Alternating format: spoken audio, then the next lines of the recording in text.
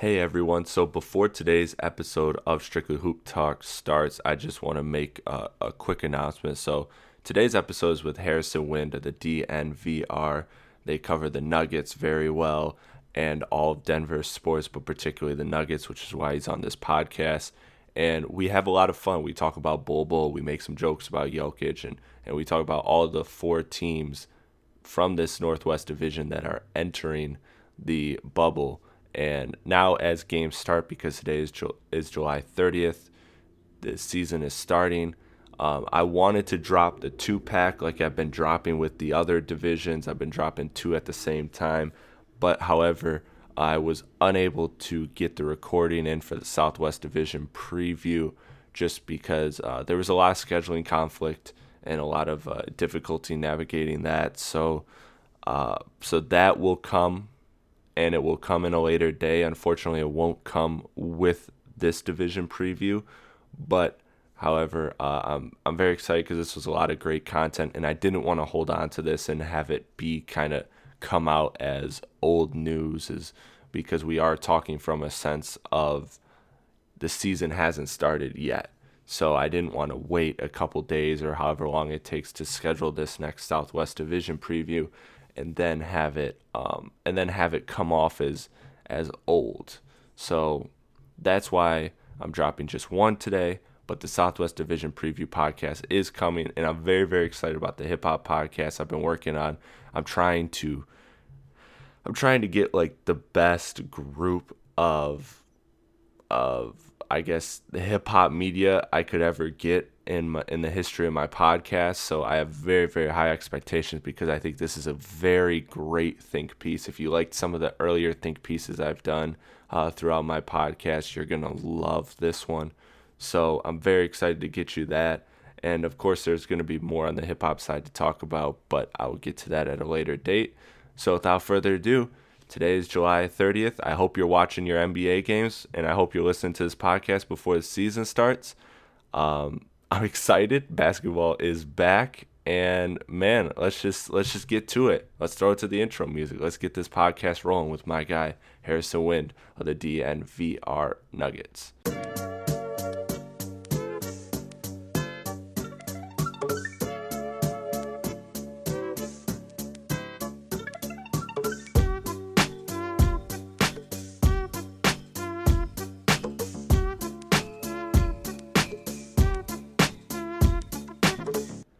Hello, everyone. Welcome back to Strictly Hoop Talk. As always, I'm your host, Chris Platty. Very excited. NBA basketball is right around the corner. As we are recording this podcast, we are less than 24 hours away, or just over 24 hours away, actually, from the NBA season resuming.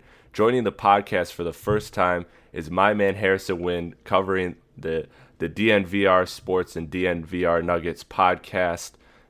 Harrison, man, how you doing? I'm doing well, Chris. Thanks for having me on. Also, really excited for the NBA to get back, and excited to talk some Northwest Division hoops here. Yeah, man, I'm really excited to get to Denver because Denver's super interesting, which is why I'm glad I have you on. You had some interesting talks on your last podcast that I really want to get into a little bit more for Denver. But first of all, man, before we even get to the basketball, it just doesn't it's starting to feel normal that basketball is coming back, and it's starting to really get to me that, like, man, this is actually happening. This is a thing. There's no new coronavirus cases in the bubble as we speak. It started to feel like, okay, wow, we're really going to get basketball again, and this is really a thing. No, definitely. I 100% agree. The no cases thing is obviously huge, and I don't know about you, but I've just been really impressed with what the NBA has been able to pull off so far. Mm-hmm. And, like, yes, they still have a ways to go. They still have another 2 months to go, potentially, maybe even longer than that into October. But, I mean, for them to get as far as they have right now and to have no major issues, and for the players to feel comfortable and for everything to go as smoothly as it has, I think it's pretty incredible, and I think the league deserves a lot of credit for getting to where they have been without no major hiccups. And Yeah, it seems like we definitely will get basketball here. So things are looking good. Things are looking good. Let's get to it. Portland, we'll start there because we'll go from descending order. Obviously, Minnesota is not one of the bubble teams, so we will be skipping Minnesota on this podcast, as all other division previews I've done. We skip the teams that don't make the bubble. So starting with Portland, who is 29-37 on the season. I'll let you start with this one, Harrison. So of all the things, so we got Nurk's return, we got Trevor Ariza not coming. What to you stands out as the most interesting thing about Portland as we get ready to start basketball again? Mhm. Yeah, there's a lot. There's a lot. But for me, it would be the Nurkic factor. And I mean, he was so impactful for them last year, Mm-hmm. obviously, before the injury, even though the Trailblazers did beat the Nuggets in the second round of the playoffs without him. But I mean, for them to make some noise, and look, if they do get into the playoffs, they'll go up against the Lakers in all likelihood. So this all really could be for naught. But I mean, for them to win a game against the Lakers, for them to win two games, maybe to make LeBron sweat a little bit, I mean, they'll need Nurkic to make a big impact, and especially with the Lakers front line, like Mm-hmm. they will need Nurkic and probably Zach Collins, who's looked okay in these scrimmages as well, to at least give them something. So that for me is the biggest thing. What will Nurkic give them? And based on the scrimmages, you never know how a big man will come back from injuries, especially lower body injuries. But he's looked okay. Yeah. He's looked good. It seems like he's going to give them something. And so that's the biggest thing for me. Just what will he give them? Because they'll need a lot from Yusuf Nurkic if they want to push the Lakers at all. Yeah, I mean, last year, just fast forward to, a little more than a year ago, right before Nurkic got injured. I mean, his pick and roll with Dame and CJ was literally statistically among the best in the NBA. Like, I mean, he was a bona fide elite pick and roll player, and that really was the key cog of the Portland Trailblazer offense. So his loss was huge, and like you said, last year they were able to put up an admirable fight without him and actually make it to the Western Conference Finals. But this year in the return, I was very bullish on his return just because of the same reasons that you outlined: a big man, lower leg injury. That's always kind of dicey. But he's come back and he's looked pretty good. He had the double double game. He's been shooting a low percentage. He's been shooting about 30% to 40% most games. But he's looking like, once those shots start falling, it's not like he's missing makeable shots, if that makes Mm-hmm. sense. So I think as the season goes on, if Portland is able to actually hang around for a month, for 2 months, however long they're able to hang around, that will really help. Nurkic will really be a lot better. I think we're going to see just exponential improvement by him game to game, and so he's a big option, and that's also what you mentioned that I like, is that if they do end up facing LA for that massive front line, a guy like Nurkic is vital to giving them any type of shot in that series. Yeah, for sure. And I like what you mentioned there about kind of his touch around the rim. I've got to think that's one of the toughest things to get back as a big Hmm. man. And we've even seen this with the Nuggets here in these scrimmages.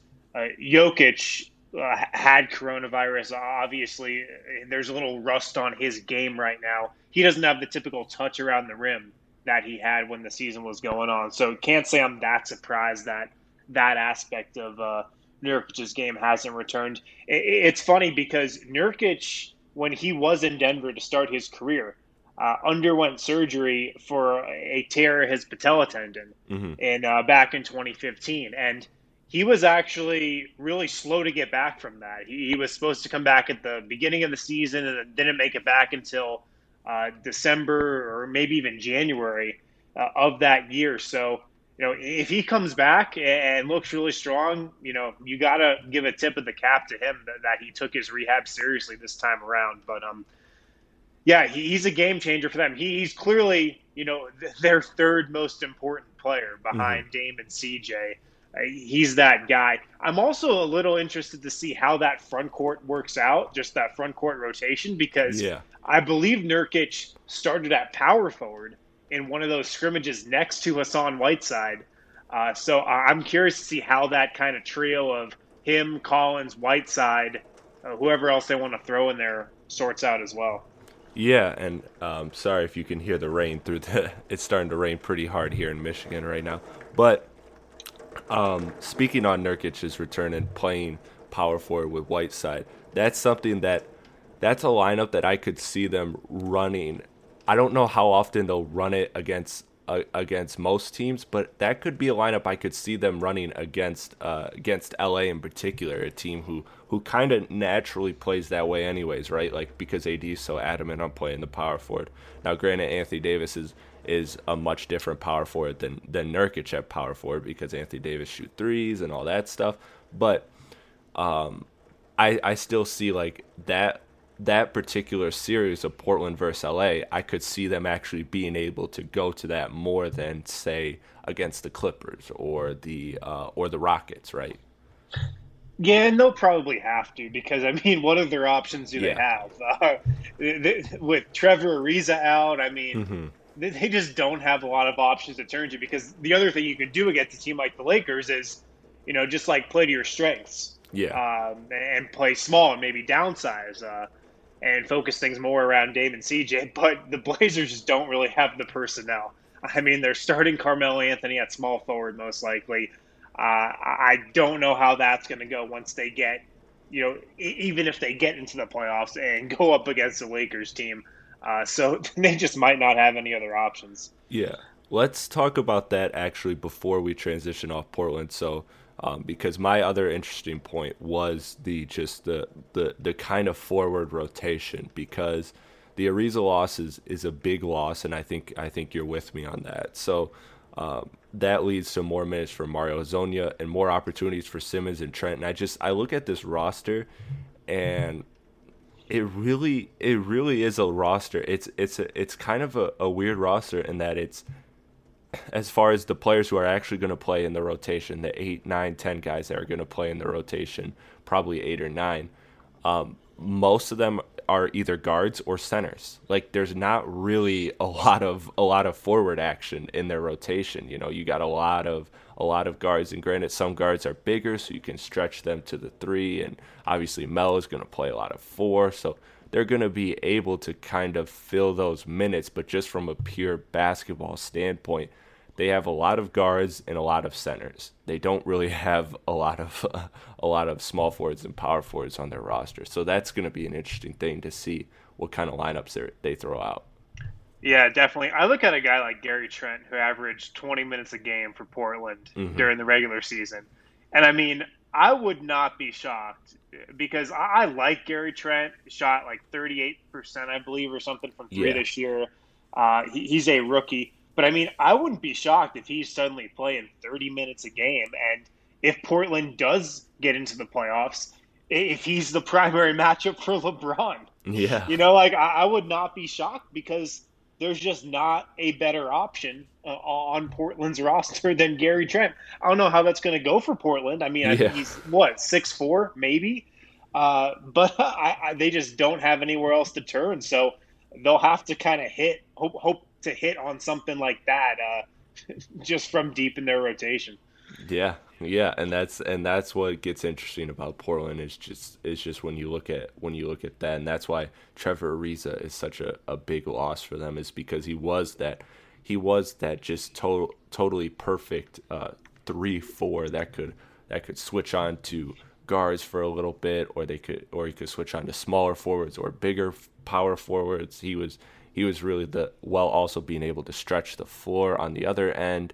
He was playing awesome for them right before the season ended. But again, you can't knock Trevor Ariza for choosing to be a father over a basketball player. That's 100% a decision I support any day of the week. But it will be something that I think Portland outside of Nurkic, I think Ariza kind of developed to being like that fourth most important player for Portland. Yeah, no doubt, and I agree. I mean, you can't knock them for opting out. If anybody has a personal issue that they want to opt out for, or another issue, you can't blame them. But yeah, it leaves a big hole. It leaves a big hole on their perimeter that I'm excited to see how they try to plug. Yeah. Let's jump to Utah. Now, Utah, I okay, I'll be honest with you. So I'm hoping this is where I'm hoping that you could kind of come with something, because I was sitting there and I was trying to look at numbers and stuff and just kind of and looking at what's the interesting thing about Utah, but what really it always came back to just the Bogdanovich injury just really put a damper on Utah for me, and as far as like taking them out of seriously being one of the elite teams in the Western Conference playoff race. And now I see them as a first or at best second round team, which maybe they were already an at best second round team, but to lose a 20-point per game score is just something that almost no team in the history of the league is built to withstand. So I find myself struggling and coming up with just, as Utah, I'm going to watch them, but what does this bubble even mean for Utah? Because if I'm being honest with you, what I'm looking forward to most with Utah is the offseason and how they handle with everything that went on between Donovan and Rudy. They say they're fine. People have said even before the whole coronavirus thing, they weren't real. There was some friction there between the two, and obviously, what are they going to build or what are they going to build around that? Just the decisions that are coming for Utah in the offseason. So, Harrison, do you have anything that you're really looking forward to them on the court basketball wise as we come back to the bubble? Yeah, it's funny that you said it was kind of tough to come up with a ton of angles on Utah because I agree. The Jazz are just kind of boring, you know? You know what they're going to do on offense. Mm-hmm. You know what they're going to do on defense. The Bogdanovich injury is obviously huge. I think it definitely bumps them down a tier. For me, it's probably just like, what is their closing five? What is their best five Mm-hmm. without Bogdanovich? You know Mitchell's going to be out there. You know Gobert's going to be out there. You can probably slot Joe Ingles, who's been starting in these scrimmages at the 3-4 Bogdanovich out there. And then kind of those last two spots are most likely between Mike Conley, Jordan Clarkson, and Royce O'Neal. So it's going Yeah. to be up to Quinn Snyder. Does he want offense and go with Clarkson? Does he want defense? Go with O'Neal? Does he want to go with just the steady hand and Mike Conley, who's looked okay over these scrimmages? So I feel like that's kind of the one thing up in the air for the Jazz. Who is that fifth guy, or really who is that fourth and fifth guy in the closing five? But I just don't feel like there's a ton of variance with Utah. You know what you're going to get. Mm-hmm. You know for the most part who's going to make it happen for them. Yeah, I don't think there's like much of a ceiling or that they can even get up to. Yeah. And that's how I feel, and I'm glad you brought up the closing lineup, because that brings to me the only really interesting point that I was able to come up with, the only interesting angle, is that I do think that it will end up being ultimately the fourth and fifth players in that closing lineup will be Mike Conley and Royce O'Neal. That's where I'm leaning right now. And that got me thinking to Conley and how the up and down season. So if there is really anything to watch, it's that now that Bogdanovich is down, this is an opportunity that does kind of force Conley to step up, because he has had for the most part a pretty underwhelming season in Utah, and this will be just very telling for Utah in their front office to see, because that pairing of Donovan and Conley, which was something that was just every NBA Twitter person's trade for like a year and a half, when it finally happened, has turned out to not be so great. But this is the opportunity for Mike Conley to not only show that, hey, he can step up and shoulder more responsibility, and maybe with more responsibility you'll actually get a better Conley, or let them know that really, hey, this probably isn't working and they need to figure out something for the off season. Yeah. I'm curious to see what happens. I wonder if Conley's just his career's just dropping off pretty quick here. I Hmm. hope it's not because I really like Mike Conley, but you got to wonder. I'm also just curious and looking forward to watching just the Mitchell Gobert two-man game because we can forget, with all the stuff that's happened over the last 4 months with the Jazz internally, with Gobert and Mitchell, and the potential rift there. That those two are one of the deadliest pick and roll duos in the league, and we can forget that. And it's probably gotten to a point where Gobert's become a little underrated, Yeah. and so I'm just excited to see those two and if their chemistry on the court has suffered at all with everything else that has gone on. Because at their peak, that's a pretty unstoppable pick and roll duo. Yeah, yeah, that's like you said, one of the best in the league, and obviously a big part of pick and roll is trust, and what they've gone through off the court definitely can play a role and seep into it. Now, I think that again, those two players just stylistically and the way they play, I think for the most part they'll be fine, and that will continue to be an effective pick and roll and among one of the best in the league. But I do think that there could be some potential drop. So I will be curious to really dig deep at the numbers. I'll be watching the games, but I'll be curious to dig deep at the numbers and see if the points per possession on the pick and rolls that they run drop over the time, because that would be an indication of something going on between something's not right between the two of them still. Mm-hmm. Yeah, the only other kind of X factor for them, for me, is Jordan Clarkson, Hmm. and it's funny because you've got like the Mitchell Gobert two-man game, and then you don't have much creation outside of that. I You feel like don't. their first option is always Mitchell Gobert, see if they can get something out of that combo, and then you just kind of throw it to Jordan Clarkson, and at the end of the shot clock, and just kind of let him go to work. I feel Yeah. like we're going to see a lot of that Oh yeah. with Utah in the playoffs, especially without Bogdanovich. Oh yeah, I can't see anything going wrong with giving Jordan Clarkson 20 possessions a game with 10 seconds left on the shot clock.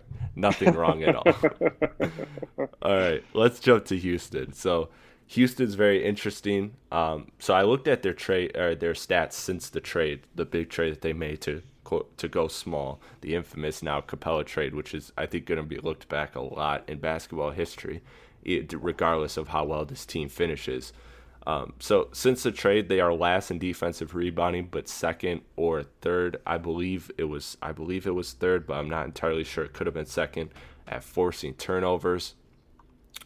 So they've obviously given up rebounding, which is something that they were comfortable with because they weren't a great rebounding team to begin with, and they felt that if teams want to try and punish on the offensive glass, yes, you're going to get some offensive rebounds, but what you're also going to get is the times we do get rebounds, you are at a disadvantage, and we can push the floor and presumably get an open three, and a three is greater than an open than a putback two. So again, just the Houston math there. So with Houston now, obviously we're recording this as we don't know the severity of Eric Gordon's injury. He hurt his ankle last night, and the X-rays came back negative, and Mike D'Antoni said he'll miss a few days. So it sounds like it's not going to be something super long, but however, he was helped off the court pretty and very slow getting off the court, so we don't know what kind of injury we're going to be dealing with for him. So my interesting thing, and then I'll kick it to you, is who are the players they trust besides their closing five, House and Rivers? So you're talking Harden, you're talking Russ, Covington, PJ, Gordon, assuming he's playing, House and Rivers. That's seven. That's seven guys. I mean, what else does Houston have to trust? They signed Luka Mute. They have Tyson Chandler on the roster. Cephalosha didn't come with them. They have Jeff Green as well and Damari Carroll. Uh, is there anyone, also Ben McLemore? Is there anyone you can see kind of coming into that and earning that trust to be like to force Houston to play eight guys? Because if you're playing seven, I mean, if Eric Gordon has another cold series like been having this season, uh, that that drastically hurts your chances in a matchup. They just have so little room for variance. I think that's scary. Yeah, it's interesting. But I don't know if this makes sense, but maybe it doesn't matter like who Houston trusts as much as it does for other teams, just because the Rocket system and like Okay. roles are so defined in Houston. Like, if you have an open three, just shoot it. And I was looking at some of their numbers from these scrimmages. They shot 48 threes in their first scrimmage, then shot 51 in their second, and then they played last night and shot 57 threes. So, Wow. so they're just absolutely putting it up from three in these scrimmages, and I think that's going to actually bode pretty well for him because the more I think about it, I think just the kind of pickup atmosphere, the pickup game atmosphere is going to really help shooters out without a crowd and whatnot. So Yeah. I think it's going to be good for shooters. But I mean, I just feel like they can plug Daniel House, they can plug Eric Gordon, they can plug Ben McLemore uh, into the lineup, and then if a guy's not hot from three, pull him, put one of those other guys in there, yeah, and just kind of have that revolving door going. So I feel like that's going to be Houston's strategy, and that's just actually also my biggest kind of thing I'm looking forward to for them. Obviously, the small ball, but just can they get hot and can they stay hot? Because Hmm. if as a team they can go 40% from three in a game, they're going to win that game. They're just going to take enough threes where if they can shoot 40% or so as a team, they're going to win. Yeah. If they shoot under 35%, 32, 33% as a team, they might lose that game. So I'm just curious to see how the shooting translates. And yeah, if those role players, if the Daniel Houses of the world, if the Ben McLemores of the world can make enough threes.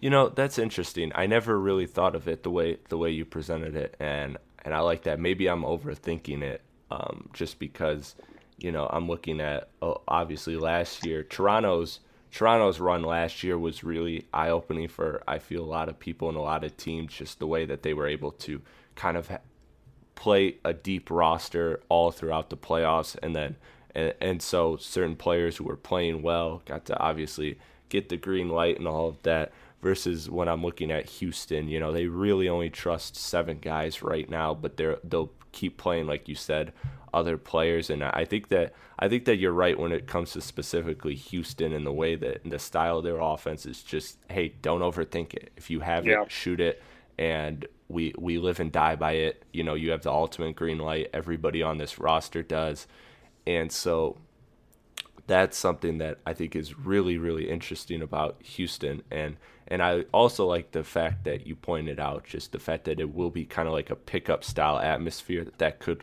bode well for shooting teams. I really like that. That's an interesting thing I never really thought of. Hmm. Yeah, another thing with Houston is just like their style of basketball is so simple. And it's kind of going on what I talked about. But, if you have the open shot, just take it and don't overthink it, like you were saying. And I know I keep bringing it back to the Nuggets, but this is something that the Nuggets are struggling with right now. Like they've had injuries. It's taken a while for them to get their full roster down there. They haven't played a ton of 5-on-5 in practices outside the scrimmages, just because they haven't had the bodies that they normally do. And I just wonder for teams how long it's going to take to kind of get your chemistry, get your timing down in your actions and in your play calls and whatnot. And with Houston just playing a little bit more of a simpler brand of basketball, maybe that just helps them out a little bit in this environment. Yeah, yeah, absolutely. I'm really interested to see Houston. So I want us to close with this with Houston before we get to your Denver Nuggets here, and maybe you'll disagree here, but I kind of have Houston and Denver. I go back and forth with. Right now, I'm leaning Houston as being the non-LA team with the best shot to with a deep run in the West. Is that where you stand? Or are you standing with Denver? I think I would put Denver and Houston about on equal footing, Mm-hmm. as far as kind of the third team or the next team up in the West behind the Lakers and the Clippers.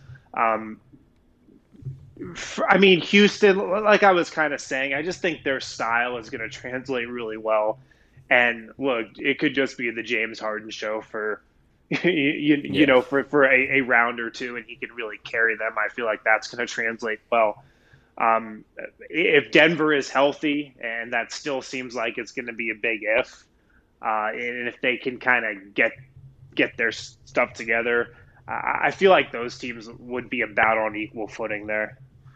Yeah, yeah, that's kind of how I've been back and forth between the two because I've really liked what Denver has done, and I think now is the time to jump to Denver, because Denver's been really, really interesting to me. I think we got to talk 3 hours alone on Bobo and what he's doing because that is taking the internet by storm. I mean, I have several basketball group chats, and they have different ranges. There are some of the basketball nerds like myself that watch like every game religiously, and then they're like the people that play 2K and kind of watch basketball. And then there's the people that somewhat watch basketball and don't really like at all, and they're all just like, who's this giant that's just slinging threes right now? Like, what's going on in Denver?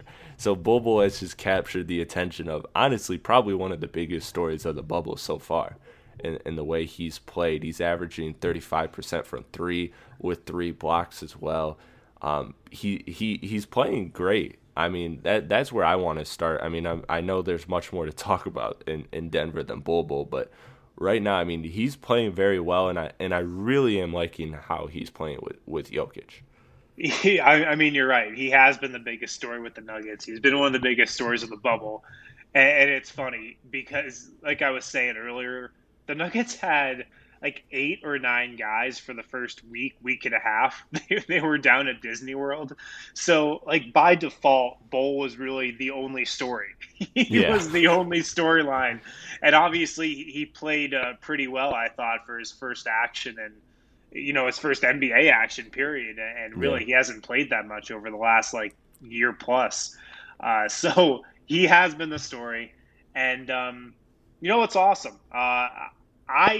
I'm sold on Bull. I'm sold on his skill set. I mean, at 7'2", I mean he handles the ball like a guard. I really like his basketball IQ. He's had some pretty nifty passes in these games, and then obviously he can shoot it. There were like when the Nuggets would do shooting contests at the end of practice throughout the season, Bull would win some of those contests when he was practicing, particularly in like October, November. Mm, He would win shooting contests during Nuggets practices. So I think wow. the shot is legit. And like there's been moments in these games where he's standing under the rim, an opposing shooter is getting set to shoot a three from the wing. And as that shooter is going into his motion, Bull can go from under the basket and contest that shot and almost get like a fingertip on it. So just the range he can cover on defense is pretty incredible. I don't know if there's any other rim protectors in the league who can cover as much ground as he can just on a single play. As far as like him playing in a playoff environment, I think the Nuggets are so deep and still want to bring him along slowly that I would be surprised if he plays a big role in a playoff game. He Hmm. could get on the floor, I think, for a couple minutes here, a couple minutes there, but I'm not expecting him to be like a 20-minute per game guy in a playoff setting, nor should he be. I just don't think he has No. the experience, especially defensively. He still makes a lot of mistakes, Hmm. as expected, just because he's got such few reps under his belt. But yeah, I mean, it has been a great story, and I'm super high on him. I think he can be a real impact guy going forward, potentially next year, definitely the year after. And I just think he's such a unique player that if you don't think he can have an impact, and if you don't think he can be a player, I don't know what you're looking at. Yeah. I'm sold on his skill. Me too. Me too. I would like to, he falls to a lot of the rookie and just young plagues, right? Yeah, Of turning the ball over, missing reads on defense. Like those are the things that he has to work on. But like you said, the fundamental skill of ball handling is there. I agree with you there. Even just the form itself looks good. I'm glad you were able to give me that little inside scoop on Denver shooting practices because that's also reassuring to me as well. But yeah, most of his game looks very translatable. Like it doesn't, you don't see him play, and there's a difference, and this is kind of hard to explain because this is an eye test thing. But when you're watching players play, you know how you just have there's certain players that they're playing in a garbage time game or a scrimmage or a summer league game, and you're like, wow, they're playing good, but this doesn't project. And I don't feel that way about Bulbul at all. I think he does project, and now again his ceiling is a whole nother discussion. But I definitely think that he could be a useful player on a lot of teams' rosters going forward. And I'm really interested to see what he's able to do in Denver with Jokic, with Michael Porter Jr. and all of just the depth that Denver has is a luxury. I could see Bobo getting a game or two in the playoffs where somebody's in foul trouble, like Mason Plumlee or Jokic is in foul trouble, and they need an extra big to come in for a couple minutes. That's how I could really see him getting some decent playoff run, or obviously an injury or something along those lines. But I don't think he would be, like you said, like one of the first guys to get 20 minutes in the playoffs. Yeah, and it's kind of comparable to like a little bit of the impact that Michael Porter Jr. makes in the sense that when he's out there, like he just makes stuff happen. Like you Yeah. look down and suddenly he's got some rebounds, he's got a couple baskets, and just like the impact he makes is so tangible. He's always like doing something when he's out on the court. So yeah, it's been a great story. I don't know how big of a role he's going to play in the playoffs, but it's funny because Denver has this core right now, and I was actually talking about this on the podcast last night, but Denver has this core right now of Jokic and Murray, and then they have this second core of Michael Porter Jr. and Bull. And Yes. I mean, I can never remember a contending team that has a core of, two all-star level, or I guess in Jamal Murray's case, borderline all-star level guys, and then has this, separate younger core of two guys who definitely have all-star skill sets as well. It's pretty unique. Yeah, and that's actually the other thing that I listened to your podcast and I wanted to talk about on this podcast here, because when you guys talked about that, I was like, wow, that is something special. The fact that they have two all-stars or an all-star and a half, let's say right now. And you have one who's absolutely a franchise cornerstone, and the other player who projects to be, if not on that level, right below it, and very, very important, and like a second or third option on a title contending team. All things considered, looking at the ceiling, and then you have these two young prospects who are really, really good prospects, and they both can project. You can see, again, with Bobo, I mean, his potential is a whole nother thing. I don't even know to begin where I see his maximum potential, his ceiling, because he's such a unique player. But you have him, and then Michael Porter Jr., who I really like, and I'm all in on Michael Porter Jr. You see two players who potentially project to be very, very good down the line as well. And so they almost have to thread this needle. And I like that you guys talked about the fact that it's a blessing and a curse as a coach. It's a problem you'd like to have, but also it's stressful because you're caught between this win now and help propel the future. And it's just really interesting what Denver's got, and it's a great situation. And as a Piston fan who we don't have the contender direction and we don't have the building direction, I am very envious that you have both. Luke Kennard is not in that class for you. No, no, no, no. Christian Wood, though, I like Christian Wood a lot. I will say that. Yeah, I like Christian Wood too. No, you kind of mentioned it there, and I guess I can kind of jump into the biggest thing I'm thinking about for Denver here as they head into the playoffs. But it is the Michael Porter Jr. factor. It is what his role is going to be. How many minutes is he going to play? How long of a leash is Michael Malone going to give him? Because In Denver, that was the main storyline all season. Uh, there was a lot of hype about Michael Porter Jr. over the summer, what he was doing in practices and workouts behind the scenes. And then, it took a little bit for him to get into the rotation. And then, he had a couple really good stretches. He had a great January when he was playing 20, 25 minutes a game. But really, for the other parts of the season, he just could never really find a rhythm. And he made a lot of mistakes, particularly defensively, like a lot of rookies do.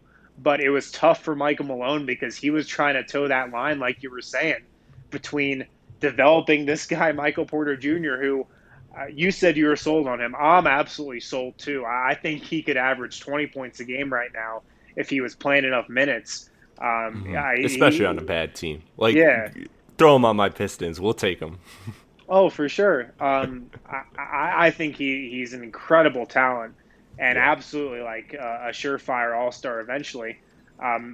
But Michael Malone was trying to balancing developing him with jockeying for a really good seed in the West and making sure they had home court in the first round and Which also now doesn't matter. yeah, which now doesn't matter, and also playing the guys who got them there last year. And it was tough for him and tough for the Nuggets to balance that while they were fielding a contending team. So that's the biggest storyline for me with the Nuggets. He looked amazing in this third scrimmage of the first one that he played down inside the bubble because he was a late arrival as well. But he looked Mhm. amazing the other night. So I feel like he's going to get a chance definitely to play. He'll probably be the first wing off the bench like he was in that scrimmage. And if he can just hold it together enough defensively, I've got to think that it's setting up to be a big, maybe not big, but a pretty substantial playoff run for him.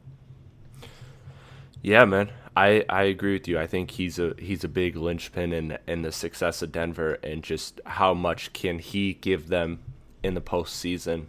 Because I think I think especially among those positions, among the forwards positions, they have a lot of interesting players who I like a lot, and yet they all seem to kind of rotate and have their moments and all of that. And I think that that's something that Denver really needs to. If one of those players can solidify and consistently establish themselves in that hierarchy of Jeremy Grant, of Torrey Craig, of all that, if there's somebody that can establish themselves in that hierarchy, it's Michael Porter Jr. And if he can do that, that bodes very well for Denver's next season. Because, I mean, just look back to last season when Denver was in the playoffs. How big was Zach Collins, the young guy, for Portland? He was huge in that series. He played. I thought he played fantastic against Denver last season. He had some mistakes, of course, some bad reads and all of that. But for the most part, he was one of their most impactful players for Portland in this series against Denver, which they ultimately ended up winning. So definitely don't be scared of young guys contributing because, I mean, a guy like Michael Porter Jr., I could see him impacting a series, maybe not to that extreme of a level, but close to the level that Zach Collins was impacting the series last year with Portland. Yeah, I think he can do it. And when kind of comparing him to those other role players on the Nuggets roster, like maybe Paul Millsap, Will Barton, Gary Harris, Jeremy Grant, those guys might give you like more consistent two-way offense and defense impact on a night-to-night basis. But like Michael Porter Jr. can take the team and raise the team's ceiling to a level that those guys can't. Right. Like, like if Michael Porter Jr. is giving the Nuggets what he gave them the other night in that scrimmage, I think Denver is much closer to the Lakers and Clippers than they are right now. If Paul Millsap is doing that, yes, the Nuggets are still a really good team, but I don't think he can take them to the level that MPJ can. So he can just raise their ceiling and just kind of gives that offense an entirely new dynamic because something that doomed Denver in the playoffs last year was they had obviously like an incredible quarterback of their offense in Jokic, one of the more imaginative centers ever. one of the best playmaking bigs ever. But they were pretty easy to game plan for because you shut off Jokic, you shade to Murray, and you just let everybody else beat you. That's what Portland did, and it worked for them in the end. There are other factors, of course, but I felt like a big one was just teams knew how to game plan for Denver, and that was even the case in the San Antonio series in the first round, which the Spurs pushed the Nuggets to 7 games, and the Nuggets were a way better team than the Spurs, but they could shut off Jokic and limit Murray and then just let everybody else try to beat them. If you have Michael Porter Jr., that adds an entirely new dynamic because he's so gifted on the ball offensively. He's not a typical rookie. And he just produces. Like, it's really been the case all season. When he's gotten minutes, he's been a little inconsistent. Maybe sometimes the jumper hasn't been great. He had an ankle injury also right before the season shut down where he wasn't playing that well. But for the most part, when he's gotten minutes, he's been a force offensively. Yes.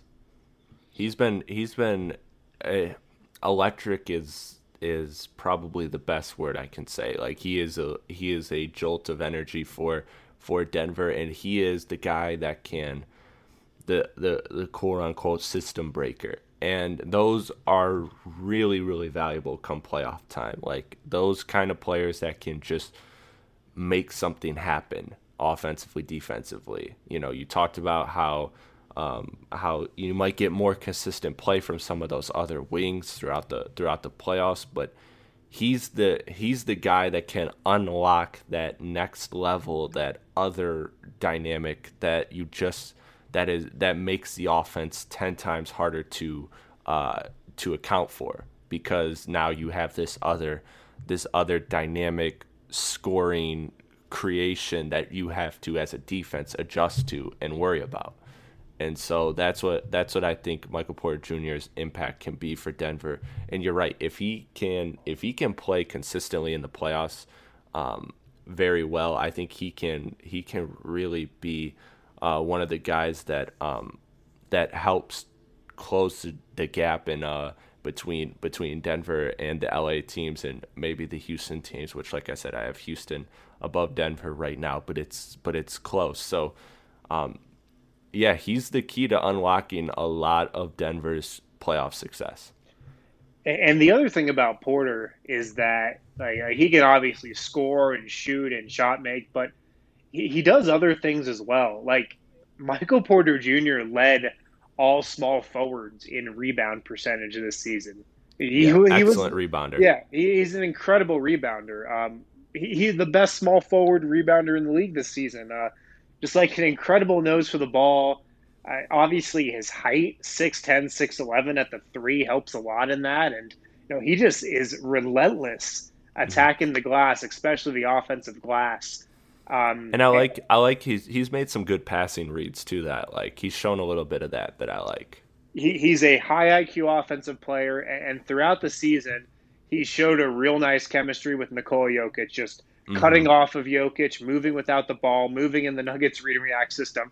And it's funny, way back in training camp, it took like 3 practices for Nikola Jokic to declare Michael Porter Jr. the best cutter on the team. It took 3 practices. So Wow. he's got a really high IQ, and obviously he's a huge target at 6'10", both under the rim and as a lob threat as well. So he like I said, he changes the entire dynamic of Denver's offense. Defensively is the only reason why he's not playing 25 minutes a night, to be quite honest. And like rookies just struggle defensively. That's something that rookies do.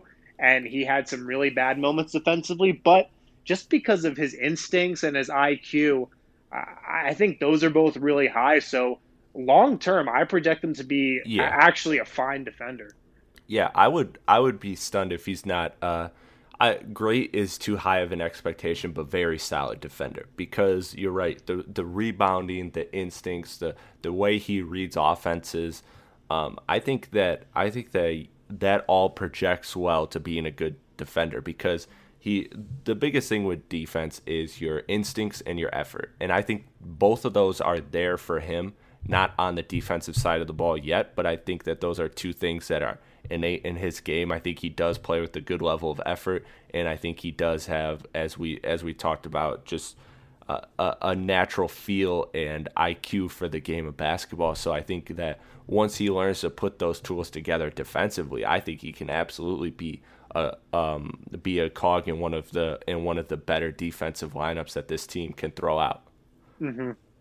Yeah, so I mean, he is the biggest storyline for me just because of how high he can raise the Nuggets ceiling. I mean, there's a lot of other storylines for Denver.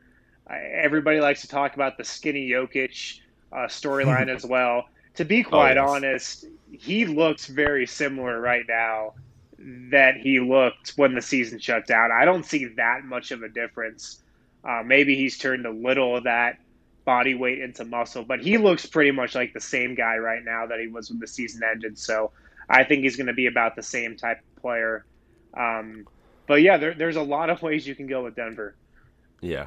And last thing I want to say on Denver, because you brought up Jokic, is I would be remiss to not mention that one of my group chats for fantasy basketball, which is a bunch of my friends, and my friends are wide-ranging basketball fans from people that watch it as much as I do to people that barely watch it but are very interested in it. So we have this fantasy league between all my friends, and Jokic was the talk of the season. Like he was a lot of the. We had so many jokes about Jokic in the group chat and everything. He's a really funny guy. He's easily become one of my most beloved players. Yeah, he's great. He's and just kind of being around him the last couple of years, he's so unlike all other NBA superstars, and that's what makes him super unique, or a part of what makes him super unique. Just so unselfish, doesn't want any of the limelight, doesn't want any of the credit. Would much rather hype a teammate up than talk about his 30 or 40 point game, and so. I am very curious to see what he does in the playoffs, though, especially coming off of last year's playoff run where, he was the best player in both of those series that Denver was in against the Spurs and the Trailblazers. Yeah. That was a huge moment for him. He was an absolute beast in the playoffs last year. So very curious to see if he can, you know, um, if he can follow that performance up with something even better, and just kind of how he does in this restart, because he could take another step. Yeah, and that's what I'll be. All jokes aside, I'll be definitely watching, because Jokic is, to me, and just from not only from a basketball perspective, but from like a fan perspective in the value of the league. Like Jokic is, it is a great thing if Jokic can be a transcendent player for the NBA, because of I mean, he already is, but to take that next level, because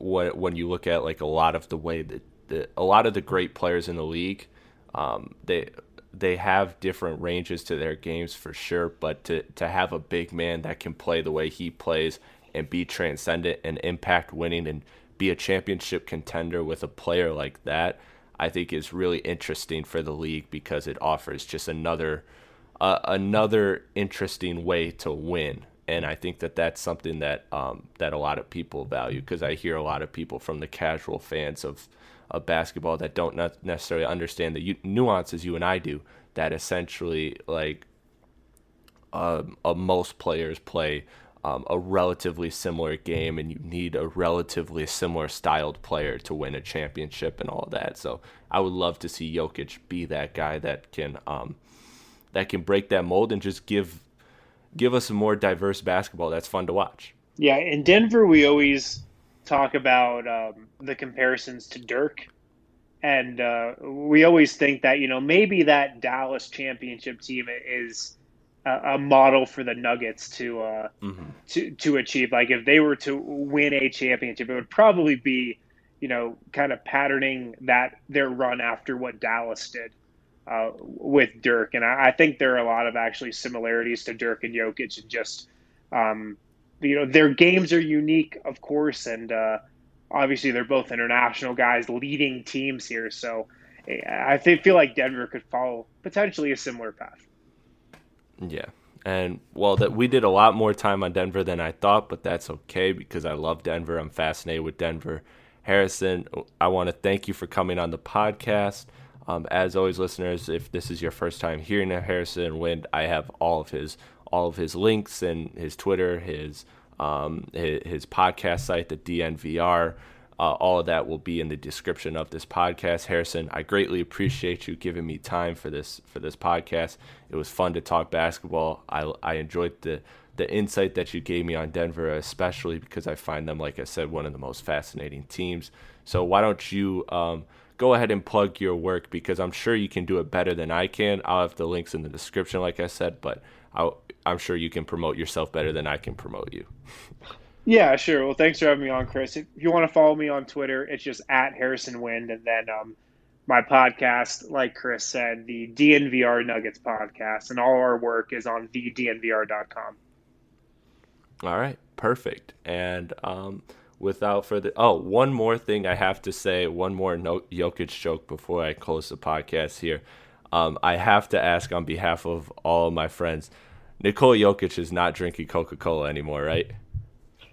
No, he's given up on pop. Yeah, he curbed that habit. He curbed that habit Good. A while ago. So Good. no more soda for him. Yeah. Good.